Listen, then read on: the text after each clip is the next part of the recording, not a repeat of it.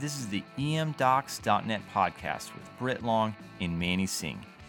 We bring you high-yield content about what you're seeing every day in the ED. Today we're looking at something that we see almost every day, and that's cellulitis. Around 6 million patients present to the ED every year for cellulitis or an abscess. The annual incidence of cellulitis is anywhere between 22 to 50 per 1,000 persons. There are over 15 million cases in the United States every year. However, less than 10% of these patients with cellulitis will ultimately be admitted. Admission and disease severity are much greater in patients over the age of 55 years. Overall, cellulitis is more prevalent in males with a mean age of around 45 years. There are a variety of different factors associated with cellulitis. Edema secondary to impaired lymphatic drainage or venous insufficiency, obesity, skin inflammation associated with eczema, radiation therapy, skin trauma due to abrasions, lacerations, or ulcers, immunosuppression, and then really any pre-existing skin condition. There are a variety of different pathogens that can result in cellulitis. By far the most common microbe is beta hemolytic streptococci. Subtype A is the most common.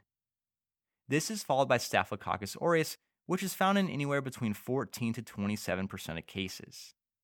MRSA is present in less than 4% of non-purulent cellulitis cases. Also, gram-negative bacilli are very rarely the predominant cause of cellulitis. There are some special at-risk populations that we need to think about. The first one are immunocompromised patients. These patients are at risk for a broader range of pathogens, including Pseudomonas, Clostridium species, Pneumococcus, and Meningococcus.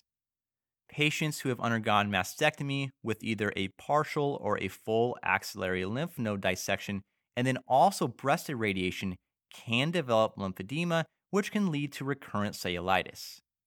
Coronary artery bypass with harvesting of the saphenous vein can also result in lymphatic disruption and edema.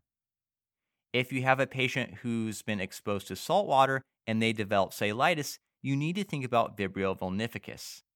Finally, in the setting of an animal or a human bite, think about Pasteurella and capnocytophagia. The underlying pathophysiology is pretty simple. Cellulitis develops when bacteria enter through a break in the skin, like a cut, an insect bite, or an IV drug injection site. Bacteria then result in local inflammation and the release of cytokines, which leads to infiltration of lymphocytes and macrophages. Before you know it, you have the classic signs of cellulitis. For your history, you need to think about the initial symptoms, how they've progressed, ask about the presence of trauma, prior soft tissue infections, and look for those predisposing factors that we talked about. On physical exam, most patients with cellulitis will present with pain, warmth, edema, tenderness, and erythema. Erythema and induration also typically have poor demarcation and usually develop over several days. The lower extremities are the most common location affected, and the limb involvement can be circumferential. There are a couple simple exam maneuvers that we can use to help us differentiate true cellulitis from some other etiologies of erythema. One of these is the passive leg raise. During this test, the patient lies horizontally on the bed and the leg is manually elevated to a 45-degree angle or higher. Hold the leg for 1 to 2 minutes while looking for any improvement in the erythema. If the erythema starts to improve or get less, then that suggests against cellulitis. Also keep in mind that bilateral lower extremity cellulitis is very rare. If you see a patient, they have bilateral swelling and redness, then think about some non-infectious etiologies. These include chronic stasis dermatitis, DVT, heart failure, venous stasis, and lymphedema. If you see evidence of fluctuance, that suggests an abscess, not non-purulent cellulitis. Petechiae, vesicles, hemorrhage, and bullae may be present, but if that patient has those signs with severe pain that's out of proportion to exam, you need to think about a necrotizing soft tissue infection. Patients may also present with fever, chills, lymphadenopathy, malaise, headache, and nausea and vomiting. When it comes to the ED evaluation of the patient with cellulitis, if they otherwise look well and you have a confirmed clinical diagnosis, then you really don't need lab work. If there's concern for sepsis or septic shock, then you'll want to obtain blood work. In most cases, the lab findings will be nonspecific. Up to 50% of cases will have leukocytosis. If you've obtained inflammatory markers, they might be elevated in anywhere between 50 to 90% of cases. Procalcitonin has also been looked at as a potential biomarker to distinguish between cellulitis and mimics, but the literature suggests it's not ready for prime time. Routine blood cultures are typically low yield and they're not recommended by the IDSA. A meta-analysis found that less than 8% of blood cultures among patients with cellulitis were positive, and most of these grew bugs that we already knew about, so they didn't change management. Blood cultures might be helpful in that patient with severe symptoms and septic shock, or that patient who's at risk for atypical organisms. The IDSA also does not recommend obtaining routine skin swabs of cellulitis or infected ulcers. Ultrasound can help you here. This might show soft tissue edema or cobblestoning of the subcutaneous fat. Also, it can help you differentiate between cellulitis and the presence of an abscess. If you're concerned about a necrotizing soft tissue infection, then you'll probably need more advanced imaging like CT, but your first step should be to speak with your surgical colleagues. Cellulitis can be tough to differentiate from some other conditions, and it has a high rate of misdiagnosis. One study found that over 30% of patients were misdiagnosed with cellulitis in the ED. Of those who were misdiagnosed, over 85% had an unnecessary hospital admission, and over 92% received unnecessary antibiotics. We'll have a separate podcast that looks at these specific mimics and how you can tell them from cellulitis. There is a mnemonic that can help lead you towards a diagnosis of cellulitis versus another mimic. We'll have a table in the show notes with this mnemonic, but real quick, this consists of cellulitis history, edema, local warmth, lymphangitis, unilateral, leukocytosis, injury, tender, instant onset, and finally systemic symptoms. There's also a meta-analysis that looked at different findings associated with cellulitis on the history and the exam. Previous cellulitis had an odds ratio of over 40. The presence of a wound on the leg had an odds ratio of over 19.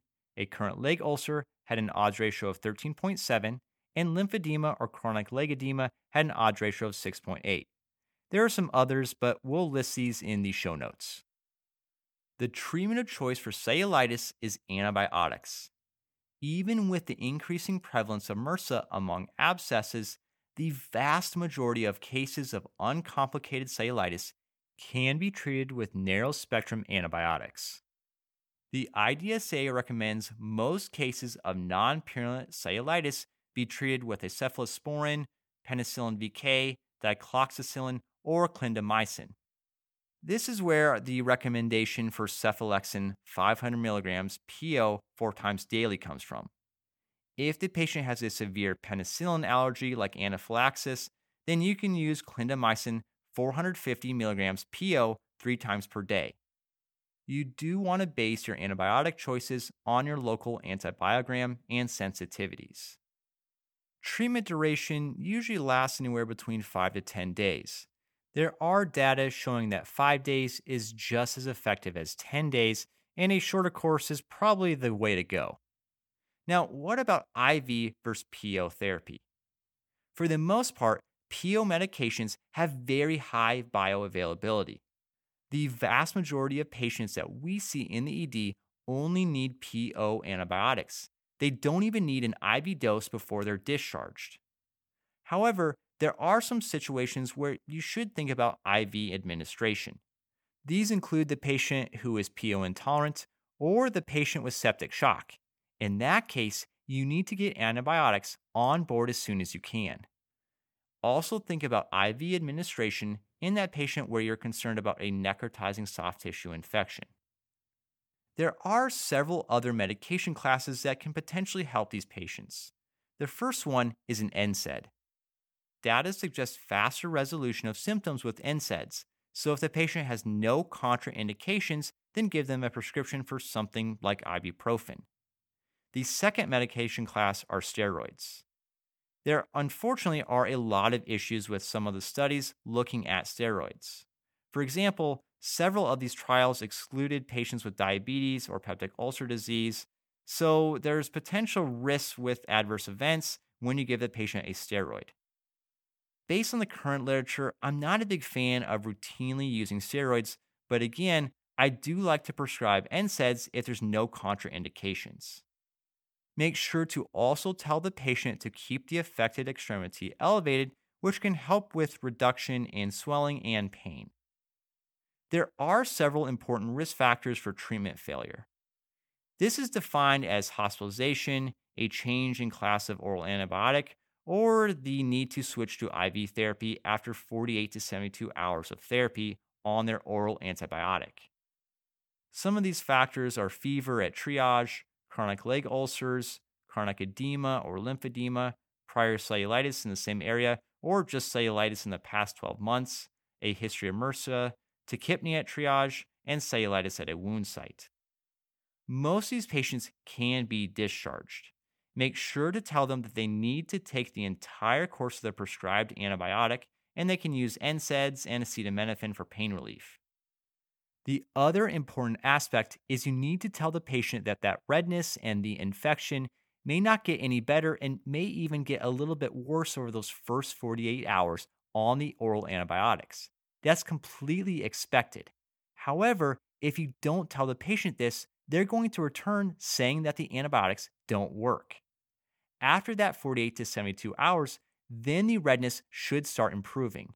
If they have worsening symptoms or systemic symptoms after that 48 to 72 hours, then you need to think about a true treatment failure.